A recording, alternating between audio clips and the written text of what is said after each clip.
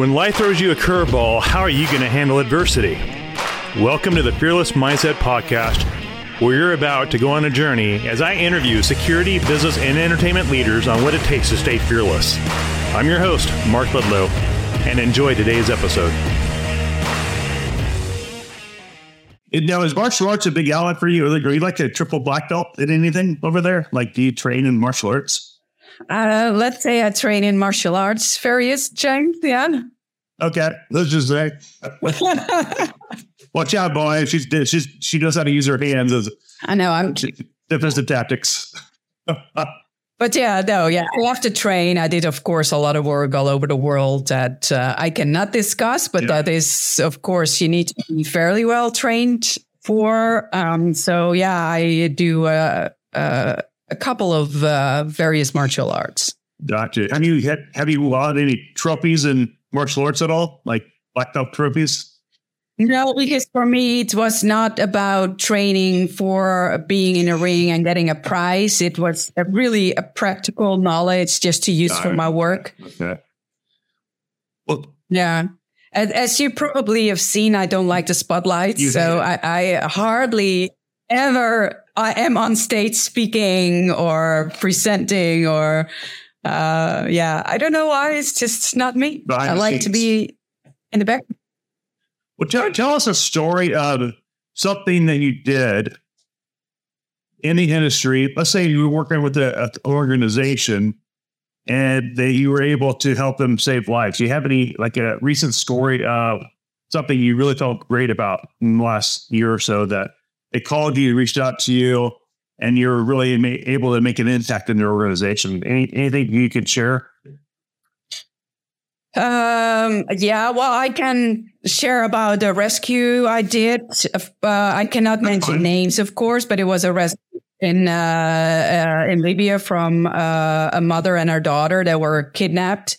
So I was in the team that went there and rescued them and brought them back to their country, England. That's what I did. And they, of course, were really grateful, but it was super dangerous and exhausting. But on the other hand, I also made like a whole forensic program for an organization that fights human trafficking and how that helps them to interview kids with trauma. Because what I saw over all these years, that when kids are being interviewed, it's not really interviewing, it's more an interrogation. And for young people or even people with a trauma, that is very threatening. So you don't really dare to say anything anymore. It requires really a certain technique and empathy almost to do that.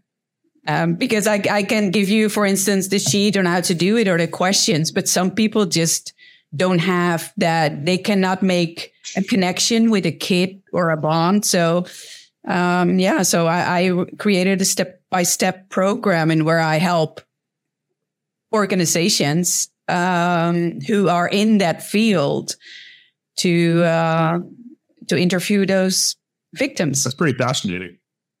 And then the family in England hired you to go down and get the mom and the daughter that were in danger. Did they get human trafficking from England and take him down to Africa? Is that kind of what happened, or? That was not a human trafficking case, because that's what I said. I'm not only in human trafficking. So that was really a kidnapping case. Wild. Yeah.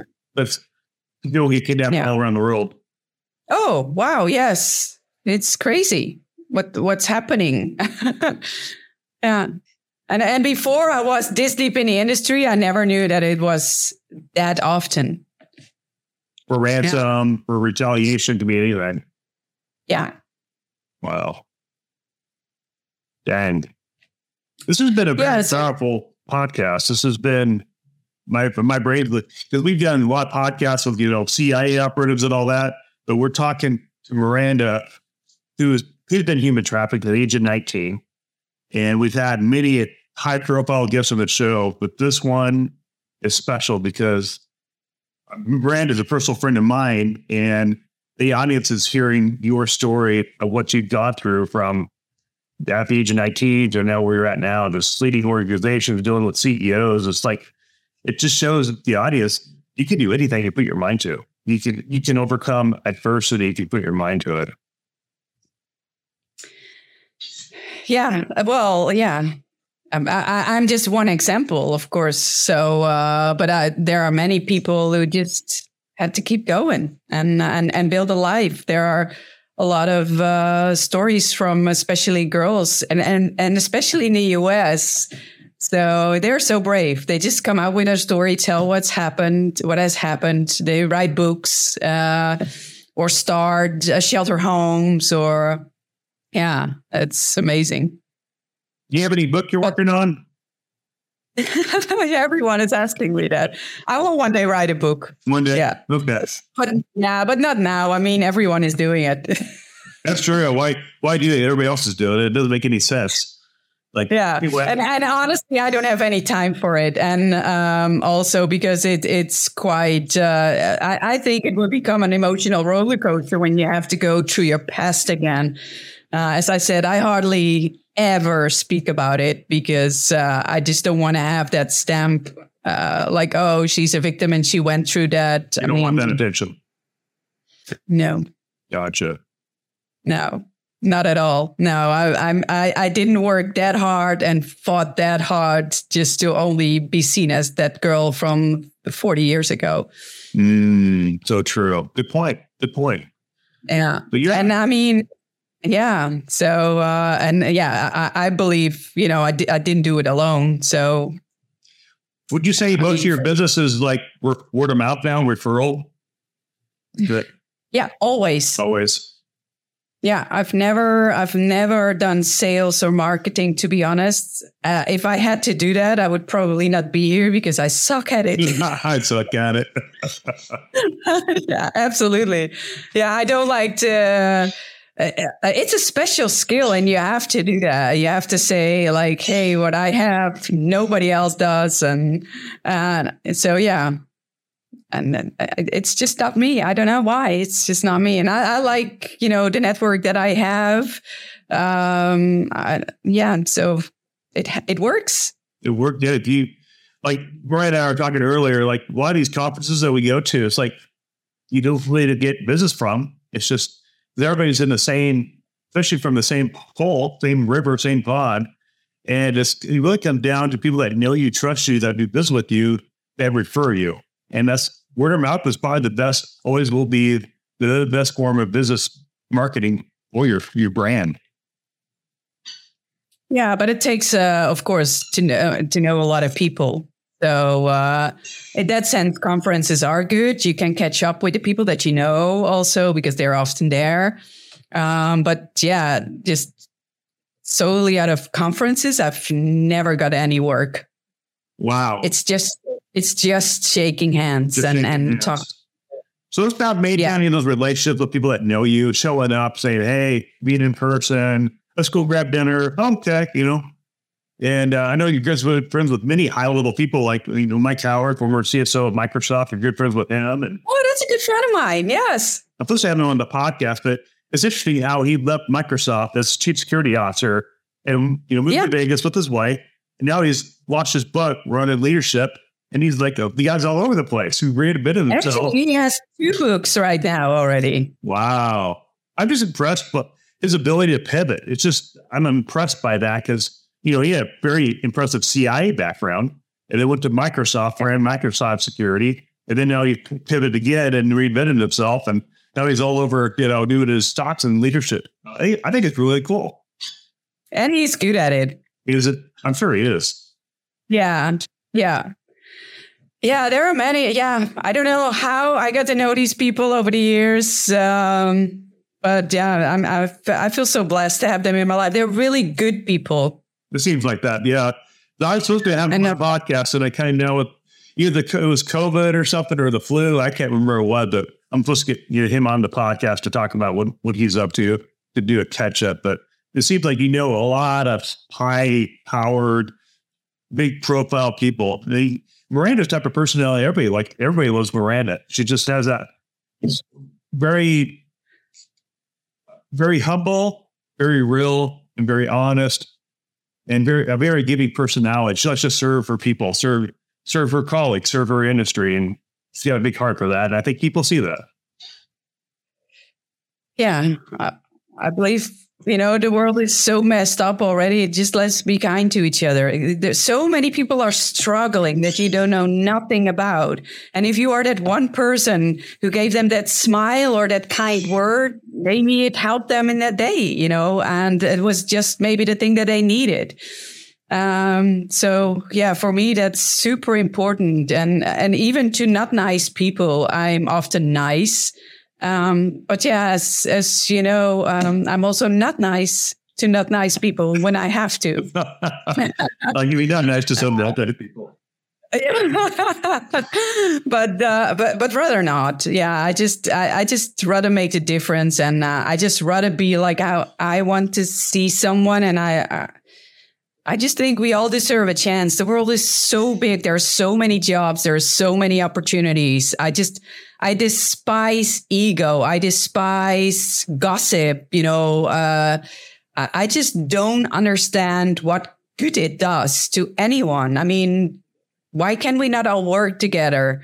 And if you don't like something from someone, why can't you just not say like, hey, I really don't feel good about this, that you did this to me or that person, or are you aware of what you're doing? I mean, but yeah, that's what I try. Sometimes there is no reasoning with some people, but I try.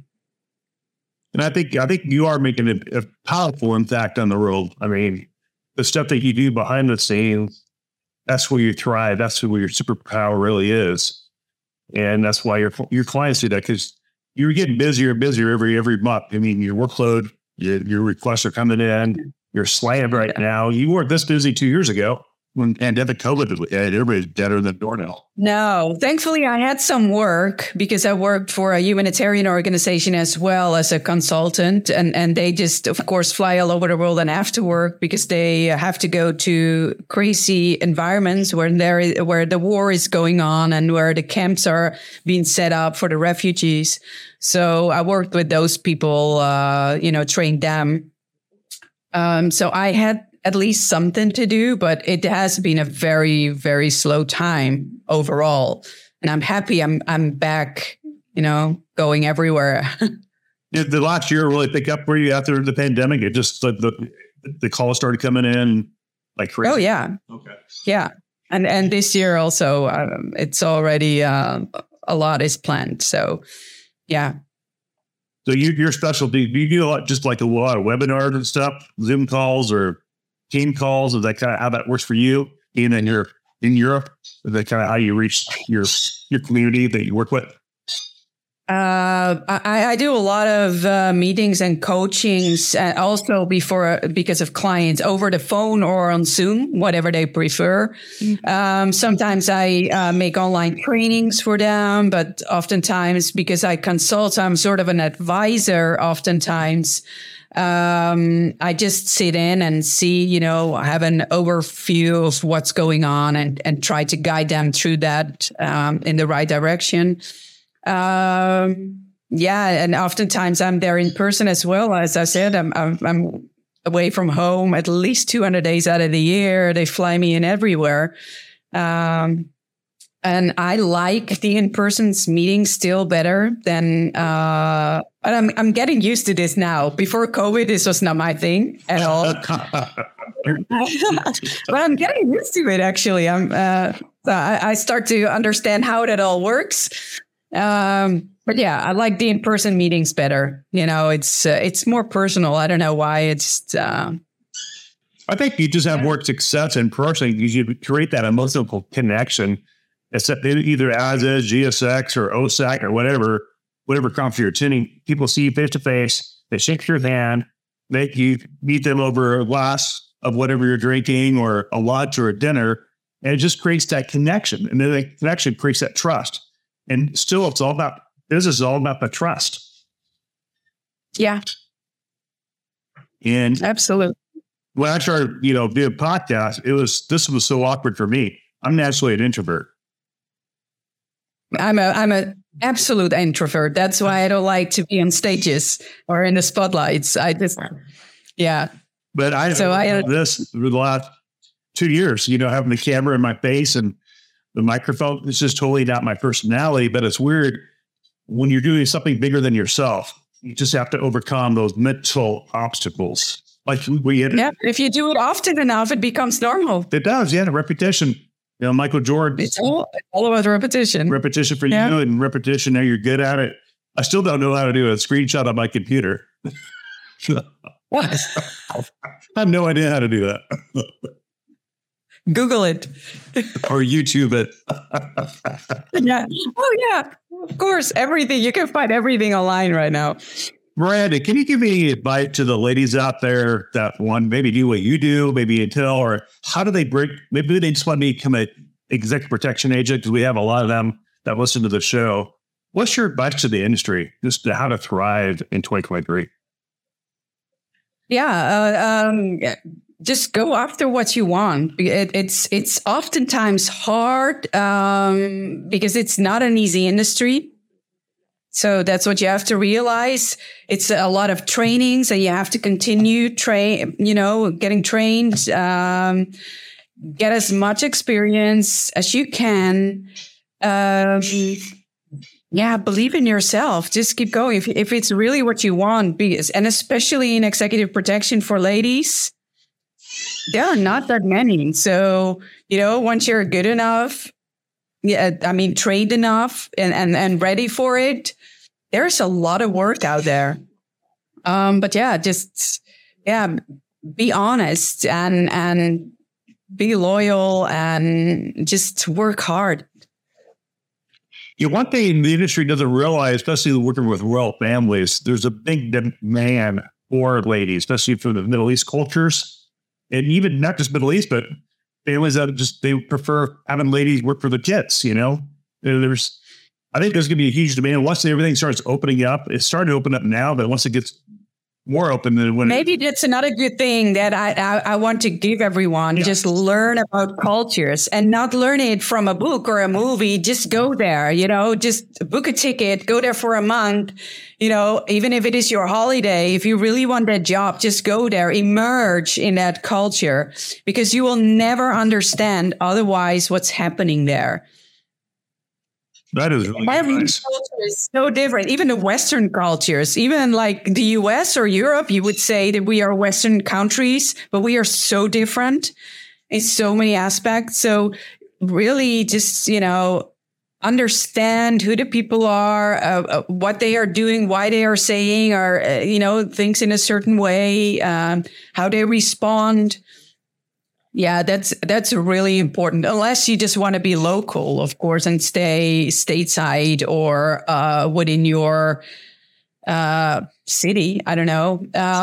But yes, if you really want to be international and be fit, rest when you can, have a lot of fun times also, just to compensate for all the harsh times. Train, be physically fit. Yeah. When I see a big burnout coming with the security industry or the EP industry, because when I was working for, let's say, a royal family in the LA area, we'd go 2 months, 3 months straight without a day off. That's how it was. And we had no days off because they wanted to see the same faces because of the culture issue. That's how it is. And because of the pandemic, we really haven't seen that type of workload. And then they had a new crown prince that was sworn into Saudi Arabia. So that changed everything. And that's a totally different conversation about how everything works over there. But now that we're going to a new season, everything's opening up. I think we're going to see a huge demand in travel with like different royal families from all types of cultures.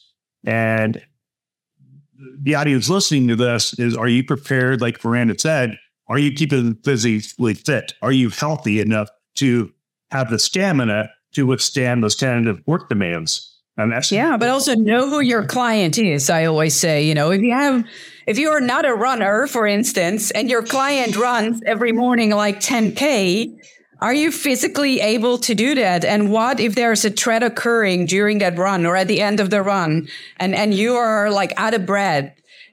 then you probably are not a good fit. And are you willing to carry bags? I mean, we talk about it for so many months now in the industry. All of a sudden, that is a thing. Do we carry a bag for someone or not? If you don't have a driver's license and, you know, your client is driving everywhere, but he wants to drive himself and wants you to sit next to him. What if that person is not feeling well? Can you take over and just drive your client somewhere? So there are so many things that you have to keep into account. I usually also mention that in my trainings. Like, be careful. I talk about culture, also the type of client. You know, what if your client has like an illness? Do you know everything about the medication? Do you know the home practitioner? You know, all those things that you really need to know before you start working with a person. Just, yeah.